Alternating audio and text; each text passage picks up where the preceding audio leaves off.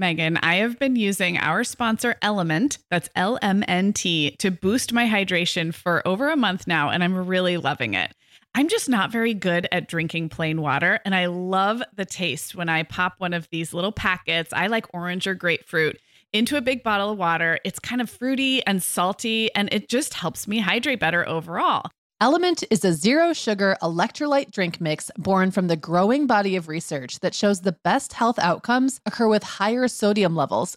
Each little pack delivers a significant dose of electrolytes, but minus sugar, artificial colors, and other iffy ingredients. Element's flavors are so unique, like fruity watermelon salt and spicy sweet mango chili. And we're going to set our listeners up with a variety pack so you can find your favorite.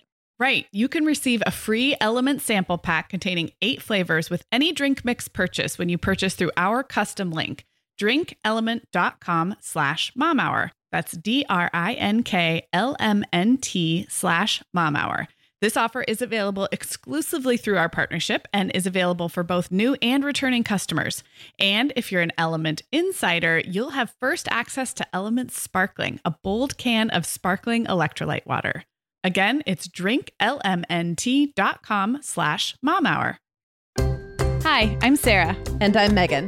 We're 2 moms with 8 kids between us, from little to grown. We're in different areas of the country and in different stages of life. But we both know that motherhood's a lot easier when real moms share tips and encouragement. And remind you that it's really all going to be okay. We're not experts. We're parents who've been there. We're not perfect. We're real. Welcome to the Mom Hour. Hi, everybody, and welcome to episode 228 of the Mom Hour. I am Megan Francis, here with a little bit of a cold. I know. Are you Megan Francis? I don't know who I am. I'm Froggy McGee. That's what I feel like right now. It is the classic fall cold right now that I'm kind of getting over. But I'm also here with Sarah Powers, who is without a cold at the moment. I mean, as of right now, you never know. By the time this drops, who knows? Maybe I'll have a cold. It is that time of year. Totally that time of year. Well, I'm glad you're here anyway. And we had to push off recording by a day, but this is what we do as podcasters. We show up with our froggy voices sometimes. Yes. Yesterday, it would have been not only froggy, but like I couldn't get through more than 3 words without going. Yeah.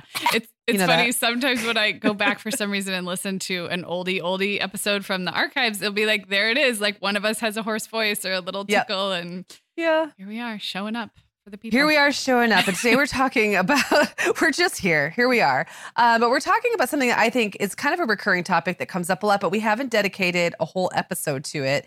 And that is parenting, this idea of being fair and equitable. I think equitable is really the word we're looking for here. Versus parenting to your child's needs and strengths and kind of their unique personality. And I think that can be a real struggle, especially when kids start noticing that things aren't always same. So I know the way we're going to kind of structure this today is that I'm going to kind of ask you some questions. You're going to ask me, but it really all stemmed from a listener question that we got about parenting fair versus parenting to individual children. We were like, whoa. Yeah, it's so funny because we're going to get into this, but I feel like I am in the thick of this right now, where the kids are at the ages where it's like, not fair. He got more. She went first yesterday. And we're going to talk about how you come into that and then maybe go out of that again. But Hannah sent in this email and just the way she worded it, I was like, yes, we need to talk about this because it is parenting to the individual child's needs versus, and we'll read Hannah's question in a minute, but like, do you set a standard that's always the same in your whole family? Like you get dessert after you eat your vegetables or whatever the thing is, or is it specific to the kid? And I feel like my mind was like, oh yeah, that's a big question. It is a big question. We've also been wanting to kind of tackle the idea of our relationships changing with older kids. We've got a few questions about my teenagers and young adults in particular. And we get asked a lot to talk about that. And it's tricky, honestly. Like in some cases, my kids are literally adults and, the younger teens are becoming adults and they're just more sensitive. So we dance around those topics, but we're going to delve in a little bit more on that today. Yeah, I'm excited about this because like you said, it's in many cases just not appropriate for you to tell detailed stories about, one particular 15-year-old in your house. Right. But at the same time, I'm sure you'll have a lot to say about the way that kind of individual relationship, parent-child relationship changes as they get older. So, yeah. Yep. Megan, the end of the school year and kickoff to summer is a busy time of the year for families, but we can all eat stress-free and hit our wellness goals with ready-to-eat meals from our sponsor, Factor. Factor's delicious meals are never frozen and can be ready to eat in just 2 minutes. You can pick from a weekly menu of 35 options, including popular choices like Calorie Smart, Protein Plus, and Keto. Plus, they have more than 60 add-ons like breakfast, lunch, snacks, and beverages to keep you fueled all day long. So our team was comparing notes recently on our favorite Factor meals, and Katie loved the herb-crusted chicken with mashed cauliflower and toasted almond green beans. I loved that one too. And get this, so did her little boy, Charlie. She heated it up for lunch one day, and Charlie, who's 3, ate almost all of the green beans. I mean, that's quite an endorsement, right? I was going to say, what a parenting win. And I get it, Charlie. Those green beans are crazy good. And if you really want to treat yourself, they even have meals with filet mignon, shrimp, truffle butter, broccolini, and asparagus. Listeners, head to factormeals.com/momhour50 and use code momhour50 to get 50% off your first box plus 20% off your next box. That's code momhour50 at factormeals.com/momhour50 to get 50% off your first box plus 20% off your next box while your subscription is active. Okay, Megan. Well, over here at the Mom Hour, we are big fans of our sponsor, Our Place. In fact, you, me, and our team member, Katie, were all comparing notes on our favorite product. Katie was telling us that even though she's packing up to move her family to a new house, she cannot put that mini perfect pot from Our Place into the boxes yet because she's using it like every night. Well, as someone who also has a perfect pot, I got mine as part of their mini home cook duo set. I get it. It's nonstick, which is key, but it also has all these handy features like a steam release lid with a built-in strainer and this nice beechwood spoon that nests on the handle in this perfect little peg. Okay, well, I didn't get this pot, but now I want it. That sounds so great. Our Place's cookware is great to cook with, beautiful to look at, and healthier for us as well. All of Our Place's products are made without PFAS, also known as forever chemicals. In addition to their cookware and tableware, Our Place is also making waves with their Wonder Oven, the most stylish all-in-one air fryer and toaster oven. Again, free from the forever chemicals found in many of those air fryers. Listeners, Our Place offers a 100-day trial with free shipping and returns, and we've got a great deal for you. Go to FromOurPlace.com and enter the code MOMHOUR at checkout to receive 10% off site-wide. That's FromOurPlace.com, code MOMHOUR. Okay, so let's dive right into it by reading Hannah's question. It is, hi, Sarah and Megan, love your show. Have listened to every episode and quite a few twice. Thank you, Hannah. My kids are pretty small still, 2 under 2, but I can already see so many differences in their little personalities and needs. Was wondering if y'all could cover the topic of parenting fair versus parenting to the child. How did you make the distinction on what standards you held as a type of family rule or guideline, and in doing so, keeping things fair or consistent from kid to kid versus altering expectations to meet the specific child where they are and for who they are? And I think, Sarah, like, you know, we're going to kind of start with your perspectives on this. But one thing that kind of popped out at me as I was reading this question is, do we need to define the difference between fair and consistent? Is consistent even fair? you know? So that, like, I think that's like the overlying question here. Like, what is fair actually? What is fair? What does that even mean? Well, I could tell you what my mom always said it meant. And Okay. I'm sure she got this from somewhere, but fair is not everyone getting the same thing. Fair is everyone getting what they need. What? That's We could end. I'm sure she got Okay, it from we're somewhere. done. We're done. So yeah, equitable, fair, consistent. But that's why I love the way Hannah worded this, because there are layers to this, because she's right. There are some family values and guidelines that I think most of us would say that's an absolute in our family. Yeah. That is the way we do things. And then there's so many things where it's more complicated than that. So first of all, I think it was posed so eloquently, Hannah. Thank you, Hannah. Well, I don't mind starting. I'll give your voice a break, Megan. Thank you. So I had to think about this, and my first comment is this is something I really, truly struggle is maybe a strong word, but this is something I think about a lot. My kids are 6, 9, and 11.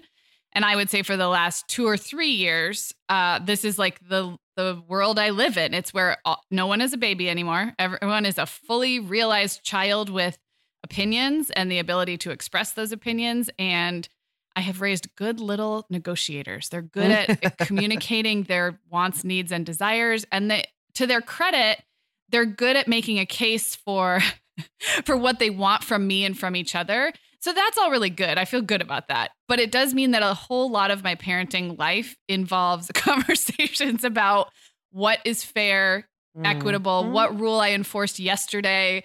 So, some days that's exasperating and some days it's just part of the job. But I just want to validate that if anyone else is in that phase of parenting, like I am totally in it. So this was good for me to think about. I think. Can we really quickly, though, point out that kids are so great at remembering yesterday. Like they're so good at remembering what you did for so-and-so yesterday versus what you did, for them today or whatever. But they're really terrible at remembering what it was like to be a different age. Yes. Or having the imagination to put themselves forward into a different age. So you almost have like these two, like this superpower they have, like competing with this complete disability. Absolutely. And like if your kids are spaced like mine, you end up having conversations with a 6-year-old about why she can't do something that an 11-year-old is doing. And that's like, you're like, no, but when she was 6, this was not the conversation we were having. Like, so it takes up a lot of my mental energy. And I loved thinking about this idea of, having a standard rule versus adjusting to the individual child. And I would say that like most things, I'm not really in either camp. Not that there are camps, but I think it's a little bit of both. There are definitely things in our house where it's a rule or a value. Maybe it's something like that just feels really important to me, like no screens at the dinner table or something like that. Or maybe it's something that makes my life easier just to have an absolute, like no one comes downstairs after 8:15 p.m., whatever it is. So some of those things, I think there are some family rules, but I would say a lot of it comes down to the individual kid and what they might need or be working on at that particular phase of life. I think going back to when they were little, I think it's really hard to have many absolutes when you're parenting like a 0, 2, and 4-year-old. Like they are the definition of those first 3 years. I think is about meeting individual needs, right? It's like how you form a bond with your child. It's how they learn to trust you. It's how you get to know them is by they have a need, they express it, you respond, it goes well or it doesn't go well, you adjust next time. But I would say even if you had triplets, you would still be tuned into and responding to individual babies' needs. And so for me, where I felt the real shift from an individual needs response to like, here's our family and here's how we do things was when my kids were about probably 3, 5, and 7, somewhere in there where the youngest felt like she was a little kid. And then, it was a really fun phase. It felt like a phase. You guys on the podcast have heard me a million times. Like I like to come up with like systems for things like Friday night, we do pizza and a movie, or after school once a week, we go get Starbucks. And this is our routine. This is our ritual. This is how we do things. And all that really started to click into place probably about that 3, 5, 7 age range. And that's where we've been for the last few years. And there's a lot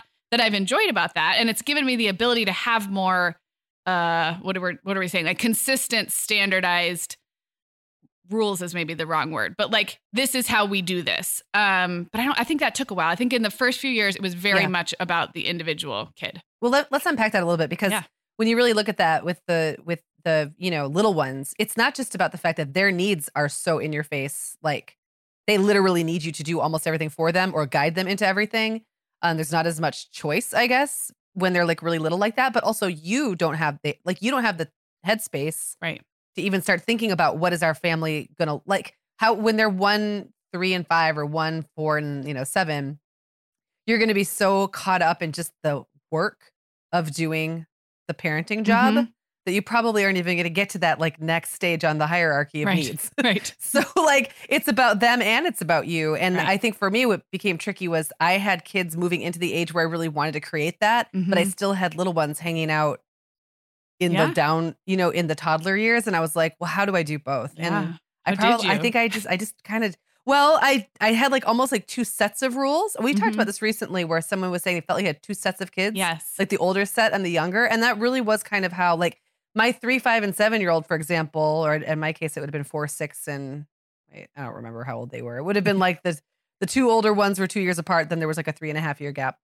Those 3 may have had different expectations of them as a group than the little ones. Right. As a group. Yeah. Like the little ones may have been allowed to leave the dinner table early because that way I actually got to talk to the 3 older ones or whatever it was. But even that can start to fall apart.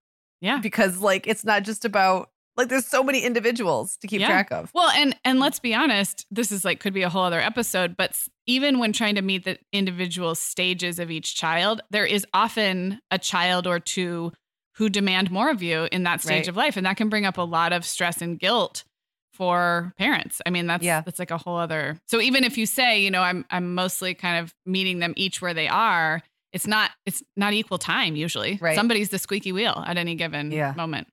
Well, so you mentioned Violet being mad because she can't do the things that Allegra can do, and they have a 6-year age gap or 5. 5, yeah, 4.5, 5.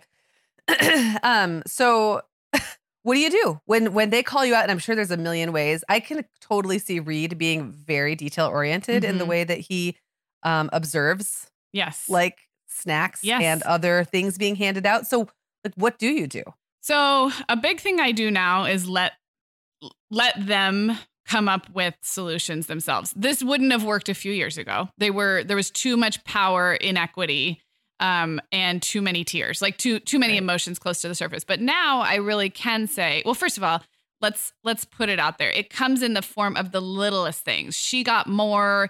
Yesterday we got 2 cookies, but now today you're only saying we can have 1, but I saved my cookie from yesterday. So can I have 2 today because it's really yesterday's cookie? I mean, you guys know like And maybe I've enabled this because I kind of welcome their ideas and their input, and we talk a lot. And like, so maybe if I had a more authoritative style, they just wouldn't bother. But for whatever reason, we do a lot of this, or she got to do that, you know, now it's my turn, but I missed my turn last weekend, all of that. So a lot of times I'll put it back on them and just say, well, why don't you guys come up with a solution that seems fair? And a lot of the times that works.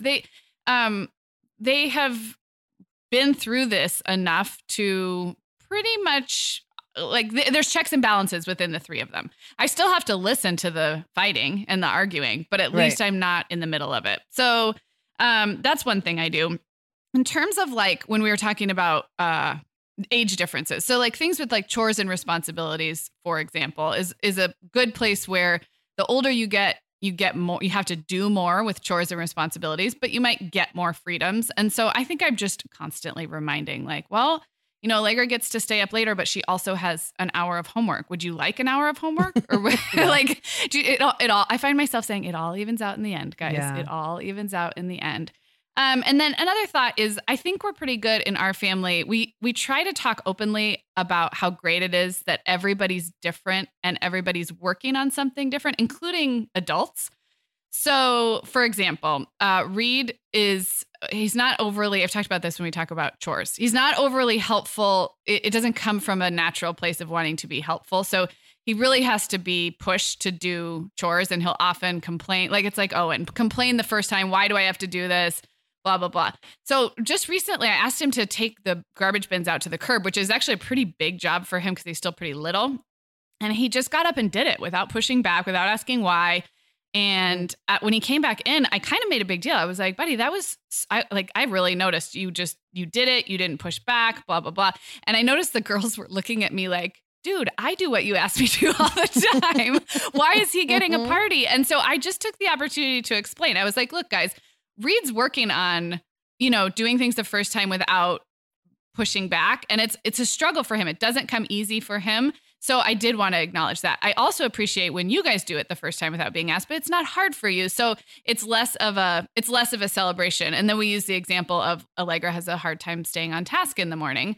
So if she had a really smooth morning or really improved in that area, then I'd be kind of celebrating that where that's not hard for someone else. So I think it's part of our family dialogue that everybody's got their struggles and their strengths. And when I assign a job, a chore, or if I reward something or compliment something, it's never going to be equal because that's where it really is about kind of growing each person in their own way. Yeah, I love that. I'm curious if you have any sort of rules of thumb about ages that kids can do certain things like get an allowance, get a cell phone, get their ears pierced. I know that has come to bite me when I've made like declarations about you have to wait till X age and then I decide I want to move the age for my own purposes. Yeah. So I'm curious how that's played out in your family. So it's kind of new, right? Because my oldest is 11 and I've been winging it as we all do with our oldest because that's all you know. So there are things that she has done at a certain age. And I've thought in the back of my mind, should I declare this as like, this is the Powers family rule? So an allowance is a funny one because we waited a long time and not for any good reason. I was just lazy and I didn't want to deal with it.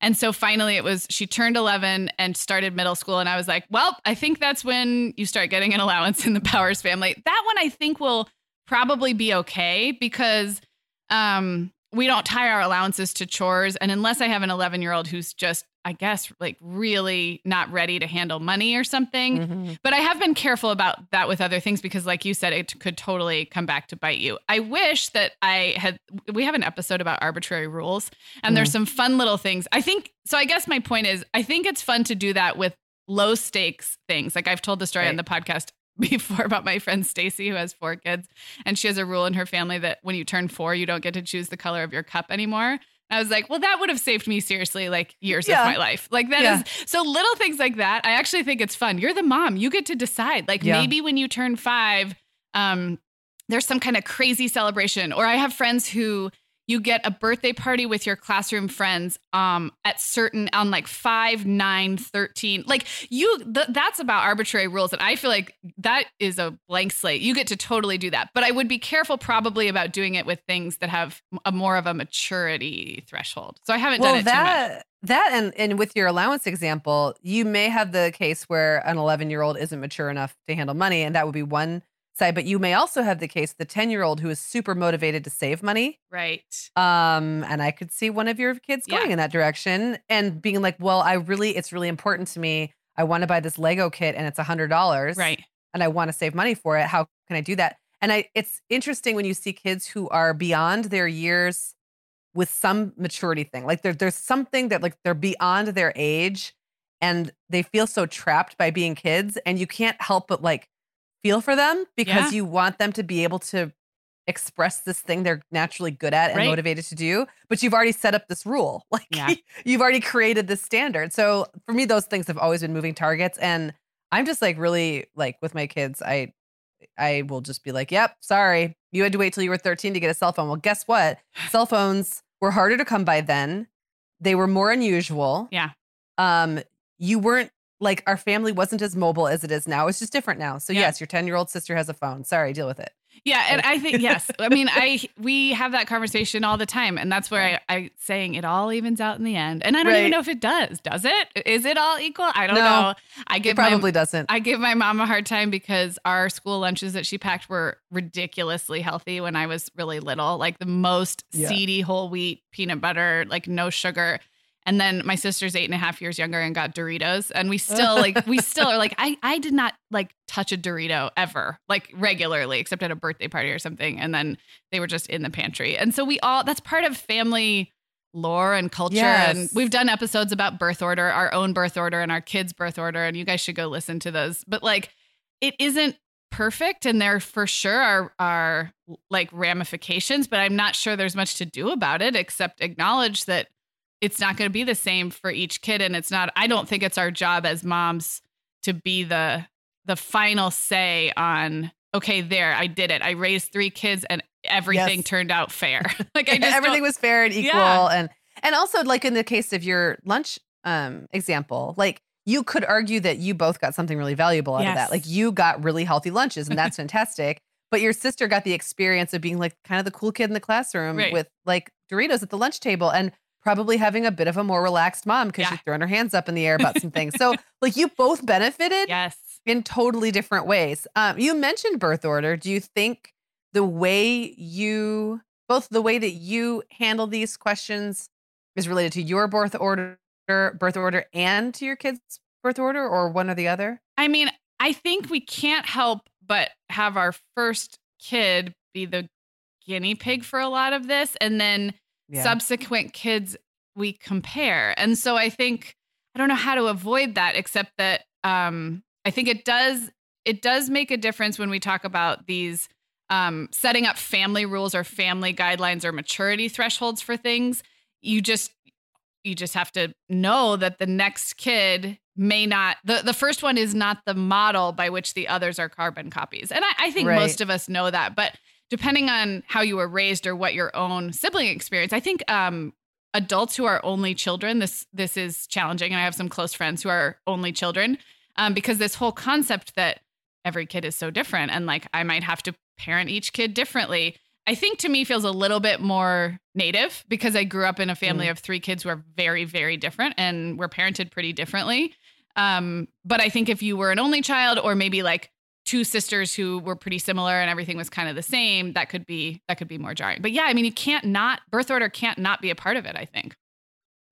Well, that and your experience as an oldest means that your experience of being parented was being parented probably with stricter rules and more guidelines and structure than like me as the youngest. So I'm just naturally more relaxed about a lot of things than probably you are inclined to be. Yeah. And I also think because of the spacing, I have memories of my parents parenting. Does that make sense? Like I have memories of my parents making parenting decisions and family rules decisions, almost like I was a little bit of a mini adult because of the 8.5 year space that when I was a teenager, there were, just things would happen the way that they handled things with my brother or sister. So that's very different because I don't think as a youngest, you would not really have much of a memory of your parents parenting. Does that make sense? No, like making parenting decisions and whereas I do because they were in the thick of it and I was the oldest. So all of my knowledge of being parented comes from people telling me how I was parented. I mean, I really don't know. You know what I mean? Like I kind of remember by the time I was 8 or 9 or 10, but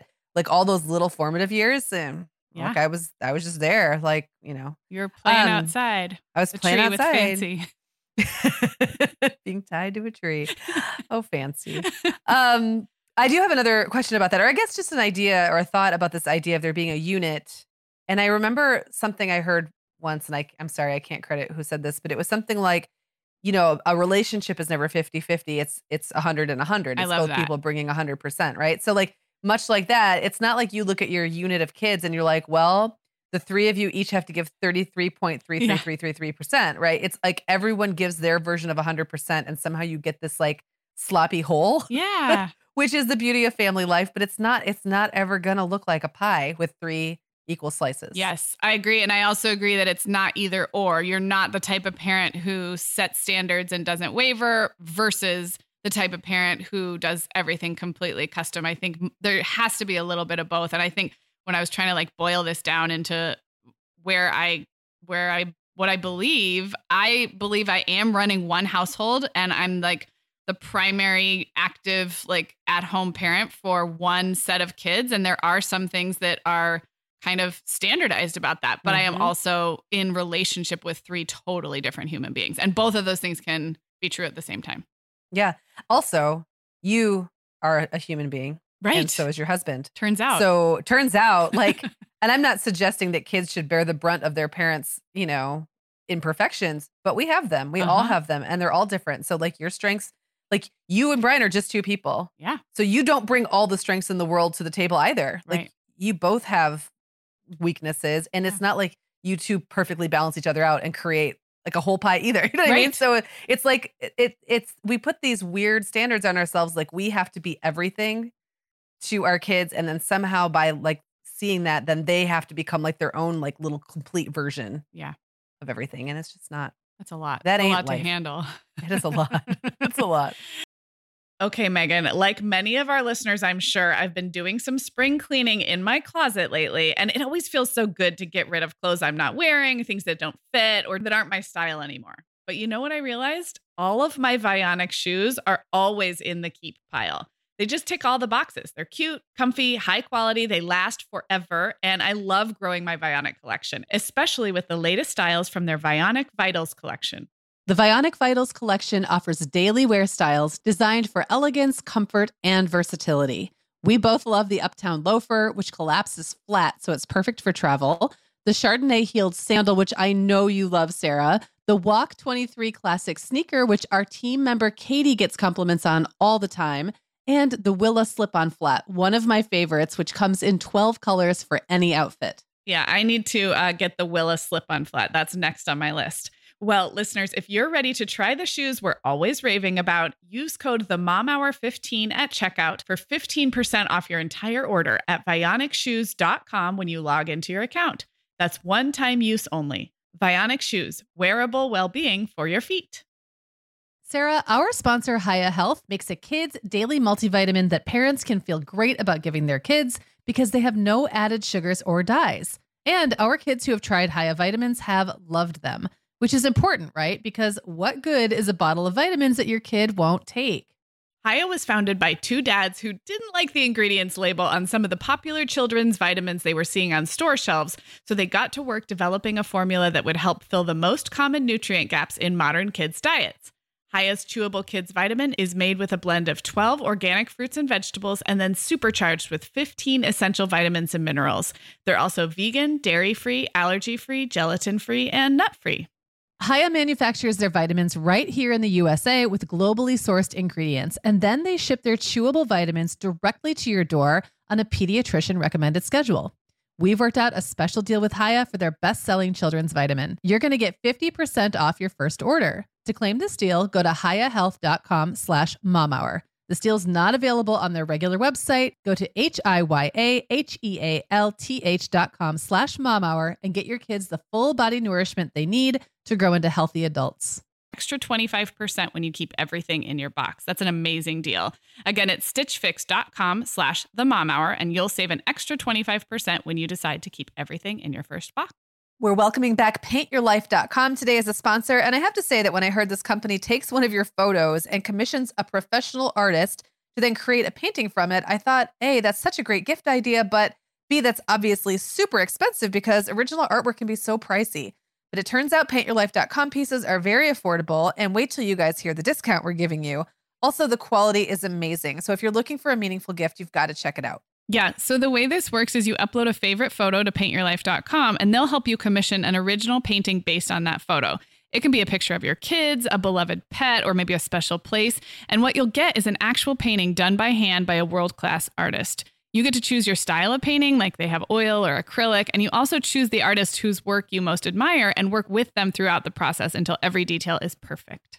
And there's no risk. If you don't love the final painting, your money is refunded. I got a landscape of the boys playing at the beach last summer. And another thing I thought was really cool is that the website made it really easy for me to figure out which medium was best for my photo. So a lot of times photos of Lake Michigan get a little washed out because it's basically like blue sky on blue water on beige sand. So I chose acrylic because the colors are more saturated in acrylic paintings, and I love it. Oh, I love that. That's awesome. And right now, as a limited time offer, you're going to get 30% off your painting. That's right, 30% off and free shipping. So to get this special offer, text the word MOM to 797979. That's MOM to 797979. Again, you're going to text MOM to 797979. Just keep in mind that message and data rates may apply. Okay, so I did most of the talking in the first half. That was really fun, actually. I think it is a unique stage that I'm in right now. And I want to know how this changes in the teenage and young adult years, because I'm guessing that Will and Owen, and they're not arguing over like who got the last cookie. Maybe they are. Not as directly anymore. Yeah. No. Yeah. So tell me how this has been in the teen and young adult years in this whole idea of kind of family rules, standards versus meeting the individual needs. Sure. Well, so I'll start with Will and Owen. And I guess just to give the nice thing is we've all been doing this long enough that they know what my non-negotiables are. And so the things you talked about, like the family rules, like no cell phones at the table or whatever those rules are, we've been hammering those for so long that those aren't the kind of things that come into question so much anymore. It's the more nebulous stuff. Mm-hmm. And so just to use Will and Owen as an example, because they are the two teenagers remaining. And how old are they for those? They're 15 and 13. Okay. My other two boys are now both in their 20s, which is hard to believe. But they're so different. Okay, so like, and I've seen this play out, but when I was really thinking about this, I realized like Will asks much but gives back much. So he wants to be driven places. He wants to have friends over. He wants things. Like he's more materialistic than his brothers really have ever been. But he also is the first to do a chore when asked, do a chore without being asked, do something right, jump on. Like he sees a need and jumps in. Now Owen, on the other hand, makes very few asks, but he's the first to try to get out of a chore. Like I have to ride him. So for me, it's like, I feel like those are both strategies for them. Like to William, it's more important to get what he wants, which is socialization, and his social status is very important to him. And hang with his friends and have the new shirt that he wants or whatever. So because that's important to him, he sees the balance and what needs to happen for him to feel, I guess, okay about making those requests. Whereas Owen doesn't really care about that stuff as much. Right. So he'll make a joke, like he'll say, can I have a friend over today? And I'll say, oh yeah, but your room's kind of a mess. So if you want to have your friend over, you really got to clean your room. And he'll be like, yeah, never mind. So for him, I have some kids like that too. Yes. So the equalizer is that I have to be careful not to ever do something for William that I wouldn't also do for Owen. So Will doesn't get preferential treatment because he's quote good, unquote, right? It's almost more like a self-selecting thing they've done. And also, if I notice Owen really slacking, I don't let him to get away with it just because he flies under the radar. Right, just because he hasn't asked for a new shirt. He still has to occasionally clean his room. Pony up and clean his room. And so, yeah, he might not have to clean it in the next half hour because he's got a friend coming over, but it still has to get done. Yeah. And they will laugh. There's just this kind of joke in the house that anytime I lay eyes on someone, I ask them to do something. So they'll be like, oh, I shouldn't have come out of my room. And I was like, well, eventually, and Will just comes out of his room more because he just has more stuff that he wants to interact with me about. It's just how it is. So he gets asked to do a lot of stuff. And then I'll say, well, Will, I would have asked Owen to do that. And then I have to make sure that's true because sometimes it's not true. That's the way I'd like to think is true. But sometimes there's a kid in front of me and I know that kid will do the thing. That's the kid I ask to do the thing. So it's not, at these ages, it's not like the million little decisions that have to be made every day because I'm not in there hovering while they brush their teeth or, you know what I mean? Or I'm not even hearing them fight. If they're squabbling about stuff, they have a shared bedroom. So if they're not agreeing about how to use the space, I might not even know about it. But what I do know, or what I can pick up on, is when we're all sitting around the dinner table or when we're all in the living room hanging out, am I picking up on friction and tension? And are there ways I can help the kids resolve tensions, even though I don't know what they are? Sometimes it's just bringing a different energy to our interactions. So time that we all spend together, it's important to me that it's peaceful and fun. And I don't mean in a fake way, we're all going to fake it through this teeth clenched.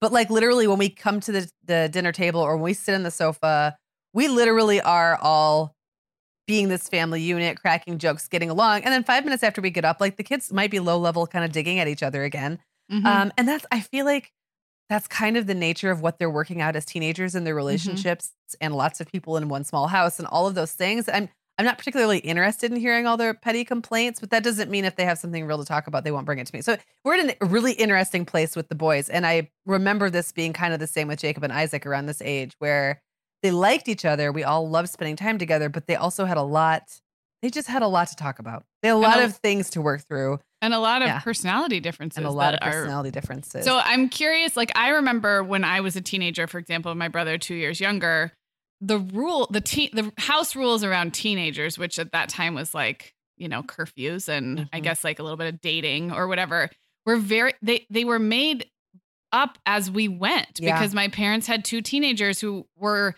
socializing and being out in the world very differently. I'm curious if that's come up. You probably didn't start out to say, well, you're allowed to, I don't know. I'm just making things up. But curfews and dating and it kind of has to it has to respond to the issues that present themselves, really. Yeah. I don't know many people anymore who say you can date when you're 16 and, you know, your curfew will be 12:30. At least in my house, it was kind of a response to what was going on and what the kids were wanting to do and ready for. That's completely the way it is now. I will say that socializing in general for teenagers is so different now than the way it was when we were kids. I think I've said on the show before that I was well into the teen years with Owen or Jacob and Isaac when I realized I'd never set a curfew because they never came home late. It never occurred to me. The one or two times they came home after 11, it was some, we'd arranged it. It was a school event or something. I knew about it. It just wasn't a thing.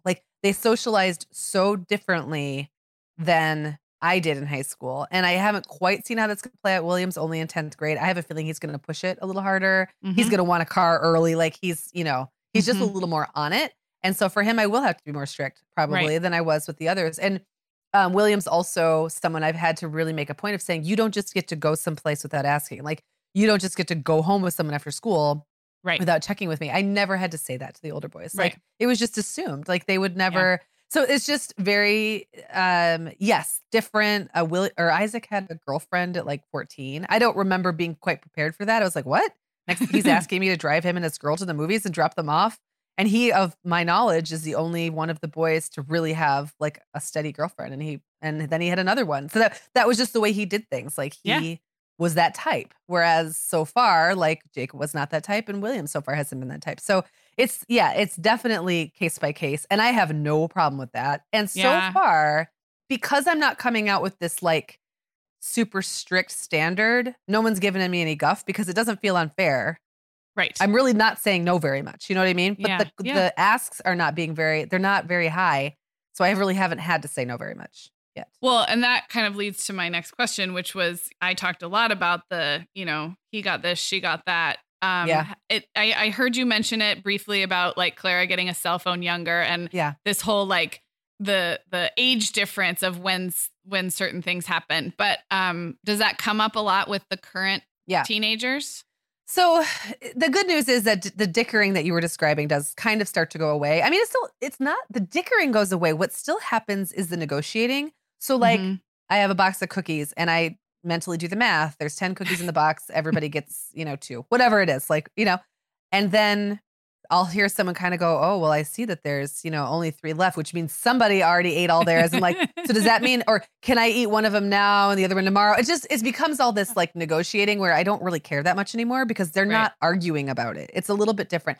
And in reality, all the boys can go get themselves a cookie if they want one. Yeah. I'm not going to stop them. They can go to the store. And even Clara, at 10 years old, has a lot more autonomy over her life than she did even a year or 2 ago. So like, I feel like as kids start to feel more in control of their surroundings and what they have access to, some of that goes away because who cares? Yeah. It just becomes less, they're not noticing it, blah, blah, blah. They do notice contributions.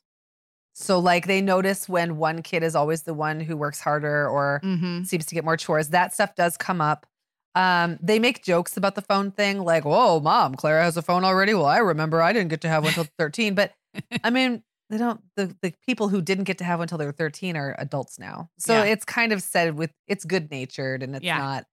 It's like the Doritos in my mom's exactly. pantry. It's like part of the family lore. And, it's like us ribbing my brother because he was the only kid who got to play hockey and my parents got him like $800 worth of hockey equipment, which is funny because in 1970s, that was probably the equivalent of like $5,000. Oh so my gosh, I'm sure it really wasn't that much money, but every time we talk about it, it becomes more.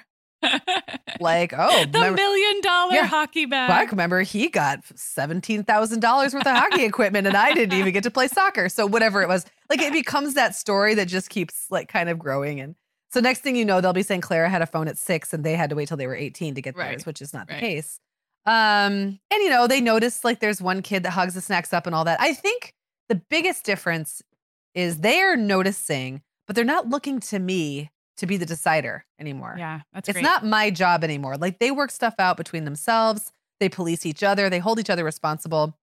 When they were little, I didn't like that because I'd be like, whoa. I'm the boss. Like you guys don't get to decide. Like you don't get to now between the two of you make a trade, a cookie today for, some treat next week because they were little. And like, I felt like I still wanted to have that control over what was happening. But now I'm like, well, this is kind of how human relationships work. And I don't want to police who got the cookie. Yeah. I'd rather they worked it out themselves. You did that for 12 years. I did that. And I don't need to do that anymore. They don't come to me for that kind of stuff anymore unless they really can't work it out. And we have a big family. There's lots of older people in this family. So there is like some infighting and grappling and all that. But I can see that they like each other. I can see they enjoy spending time together. So I'm kind of like, that's the family standard I was going for the whole time. Like the individual ones are between me and the kid, like each individual kid. And I am seeing definitely a big difference between how much help and guidance even the adult children need. But it is kind of gratifying to see that there doesn't seem to be a lot of tension or resentment around it. I love that. I mean, that's like, I think you've painted a picture that a lot of us aspire to, which is these humans in your house that need you a lot less, but you still get to enjoy watching them have their own relationships with each other and to continue to develop the relationship with you. Yeah. So that's kind of where I want to go next, which is let's talk about especially the older two who are 20 and almost 22, right? Yeah. Or 20 and 22. 20 and almost 22. Jacob will be 22 in November.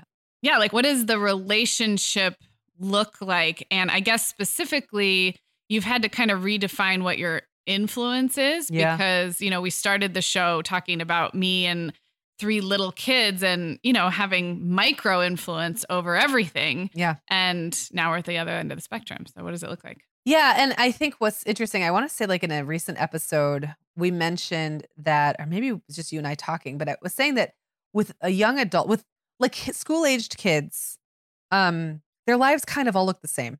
They all go to school, right? They all come home. Maybe one of them does more sports or one of them has different grades, but that kind of tends to be something I think we internally notice in our own homes and isn't quite like blasted out to the world, right? Then they become adults, like young adults. And then suddenly the differences become so apparent because they could go to college, they could go to community college, they could work, they could do nothing. Yeah. Like it's just, they have like so many options available to them. So what's interesting to me is that my second oldest was the one who was dying to get out and be on his own as soon as possible. And so he's been basically self-sufficient for like a year. He got a full-time job making good money, like for a kid his age, really good money, and decided to move into an apartment, like a real grown-up apartment that he lived in alone for a while. Now he's living with some friends and much happier. I don't think he liked living alone, but like he didn't even have that transition like of living in a dorm or whatever. He like just did it.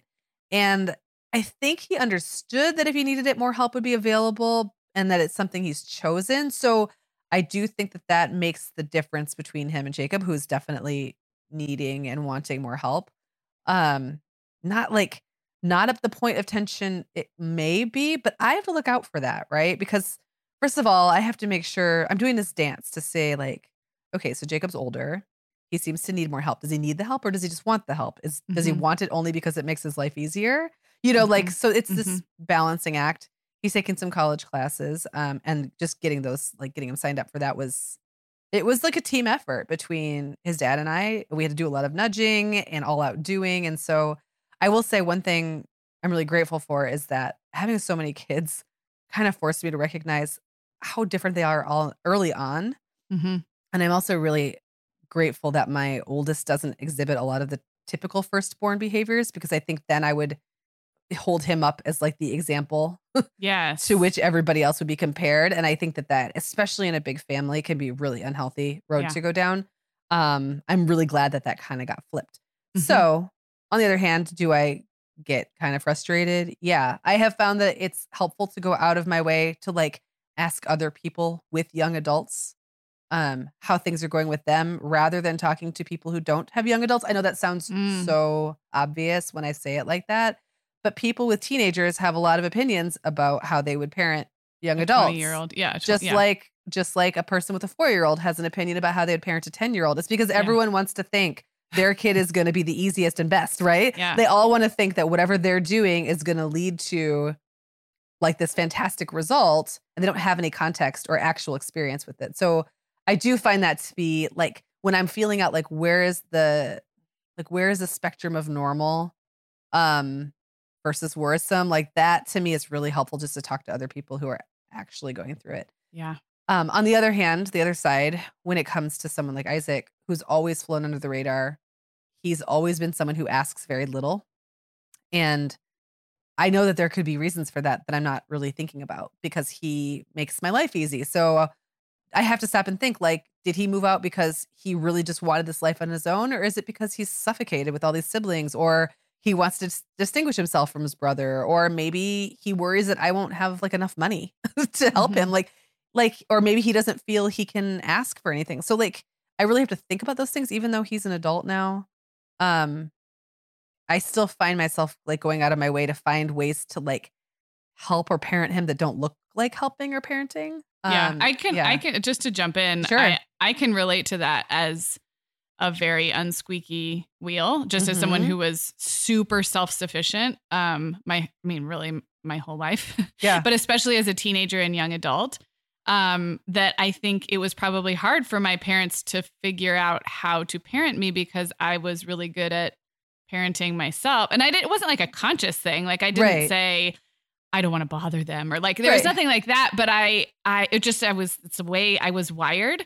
And so then I think that does present like, then what is the way that you help or nurture is a good word, or support if that, super independent, self-sufficient kid isn't asking for it versus a kid who's needing and asking for a lot. And then all the questions you brought up with Jacob, like, is it too much? Is it, a dependency thing, whatever. So it is very interesting, but I was very much the kid that didn't on the outside appear to need any parenting. Yeah. Probably from the time I was 15 on. Yeah. Isaac's been that way for a long time. And I'm not always the best because I have so much else going on. Sometimes I have to really stop myself and think, wow, like for a while he was coming home almost every weekend. So I was at least getting to make him a dinner on Sunday and talk to him. And now he's been hanging out with these other friends, which is good for him. Like I want him to have his buddies up in Grand Rapids. So he's like an hour and a half away. But for his birthday, I went and took him to lunch because I was like, I can't not see. We had like a family lunch and cake on Sunday, but that wasn't his actual birthday. And I was like, I can't not see him on his birthday. So I drove up and took him to lunch. And then he mentioned that he wanted to start cooking and he likes this pork hash I make with sweet potatoes. And so I was like, oh, well, maybe I got home and thought, you know what, one nice thing I could do is just like, first of all, I know he doesn't have a Dutch oven and I know he doesn't have a chef's knife. So I bought one on Amazon and had it shipped to his house. And then I just typed out the recipe like really clearly. Like, first do this, second do this. Wash your hands. Yes. And it feels really overwhelming to make. It's a super simple meal, but it's got a lot of moving parts. Yeah. And I thought he would never ask me to do that. He would never buy those things for himself. But like, that's just one little way I could be like, hey, I see you. Yeah. I want to make your life a little easier or more fun or whatever. Yeah. Dave's car broke down. Like he's suddenly facing all these adulting problems, right? Like this is real world stuff. Yeah. And he's like on the side. I'm on the side. I pulled over on the side of the road to text with him because he was texting me. And of course I couldn't text and drive.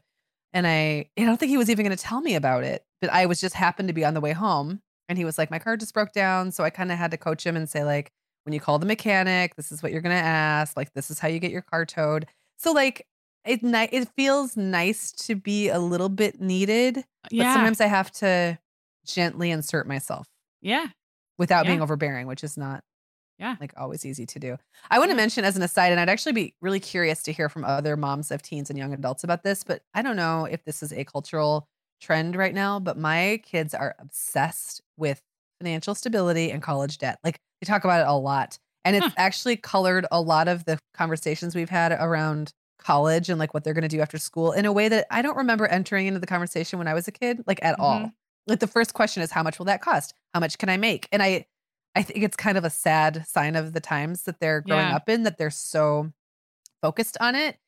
But sometimes I have to remind myself that they don't have any perspective about money. So when I say things like, hey, like these community college classes, it's really fine. Like I can swing it. It's not that much, right? Like, because to them, college is like this big thing that you're going to go in debt in for the rest of your life. And they're just like, I forget sometimes that and I think it's easy to forget that they're hearing all the same cultural messages that we are about mounting debt and, the price of education and job outlooks, but they don't have years of experience to filter it through.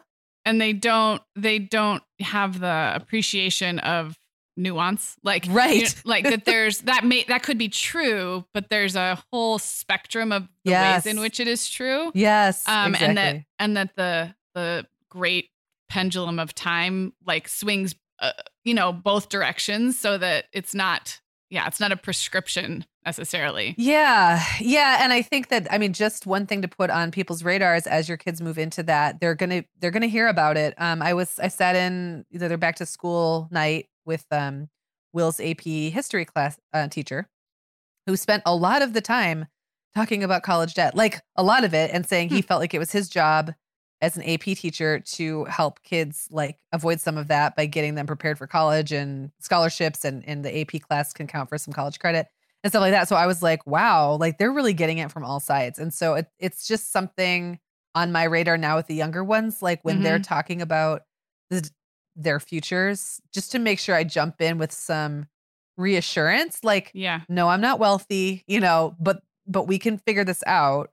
Don't panic. And I do feel like there's this low level anxiety and panic just kind of in the water right now with young adults, It's just something to kind of look out for. And I'm curious if others, I would actually really like to hear from other parents if they've noticed that or experienced it. Yeah, please. hello@themomhour.com, as always. That's how you reach us. Yes. Okay, well, it's time to wrap up, but that was really, really cool and interesting. And thank you. It was, and my voice didn't completely crap out. No, you're still here with us. Here I am, guys. So at the end of every show, we like to recommend something for you to go scroll back and listen to from our very vast archives. And so today for Cue It Up, I picked an episode from January of 2017, and it's called How and Why to Spend One-on-One Time with Your Kids. So both different, but also complementary, I think, to this. And if I remember right, we probably spent a lot of time focusing on the little ones, because in the little years, you're like, how and why would I possibly want to like set aside time for a game of Candyland when I'm with this human all day long? But we kind of looked at some of the research and we made a case for why even little bits of dedicated one-on-one time that's really led by the kid and their interests is actually different. And then I believe, I'm guessing because it was us, that we then moved on into what that looks like as kids get older. And so I thought that would be a nice compliment and probably hear some similar strains, but from almost 3 years ago to what we talked about today. Well, and it fits, right? Because the more you're able to get to know your child individually, however you do that, the better I think you get at doing this juggling and this balancing act between their needs and everybody else's. The family unit. Yep. Well, again, Hannah, thank you for such an insightful question, made for a great conversation. I want to also welcome new listeners really quickly, because I have a feeling there are a bunch of you. At least that's what our numbers seem to be. That's what our numbers seem to suggest. And I never look at Apple Podcast rankings because they're not super indicative of anything usually. But we're right up there in the parenting category right now. So hi guys, welcome. Just want to point you to themomhour.com, and we have a special page for new listeners. That's just themomhour.com/new, or it's right at the top of the page in the navigation bar. And there's a whole bunch of episode recommendations if you are overwhelmed by the 300 plus episodes in our archives, but you want to get to know us. On that page, it kind of divides things up by topic and stage of life. There's stuff for new moms, stuff for full-time working moms, stuff about pregnancy. So wherever you are, we've kind of curated a list for you. So check it out if you haven't, or even if you've been listening for a while and are working your way through, that's a fun page to browse because you might see something that is otherwise hard to parse out. And we will have you know that there are plenty of people working their way through the entire archive. So I think you can do it if you want to. You can do it. From the beginning. If you put your mind to it, you can do it. It seems like a popular approach is to start at the beginning, but also listen to new episodes as they drop. So I'm trying to think if that was me, would I like that? And I kind of like it because I mean, if you're a stay-at-home mom or you've got a long commute, you've got plenty of time to listen to podcasts. So you'd be chronologically getting to know us from the beginning, but then each time a new episode drops, you also listen to that. I don't know how that would be, but I've heard several people tell us that that's what they do. So I think that's interesting. So. All right, guys. Well, as always, everything we talked about will be linked up in the show notes at themomhour.com. You can also find us on Instagram and Facebook at The Mom Hour. We'd love to see you there. And Megan, thanks for showing up, even with your froggy voice. It's okay. Talk to you guys soon. Guess what, Megan? Over 10,000 teens are already using our sponsor, Erica, to help them unplug. That is amazing. Erica, that's Erica with a K, is the social media health app for teens that gives them the tools to unplug whenever they need to for improved health, study focus, sleep, and daily balance. It's so cool how this works to hide distracting apps from your phone at the touch of a button, keeping them out of sight and out of mind without deleting your data. Yeah, teens really get that social media comes with risks, including addiction, and Erica helps them build healthy habits and self-regulation that will benefit them their whole lives. Tell your teens about Erica and save 20% on the Erica family plan with promo code TheMomHour. Go to erica.app and search for plans. That's Erica with a K, ERIKA.app, and use code TheMomHour to save 20%. The Mom Hour is brought to you by partners like Chatbooks. Chatbooks makes it beyond easy to create beautiful photo books by importing your digital photos from anywhere. Instagram, Facebook, Google Photos, or directly from your phone. The books come in a variety of sizes with beautiful cover options and binding styles to choose from, and they start at just $15. Plus, we have a great deal just for our listeners. Use code TheMomHour20 to save 20% off your purchase. Just download the Chatbooks app and use code TheMomHour20 to save 20%.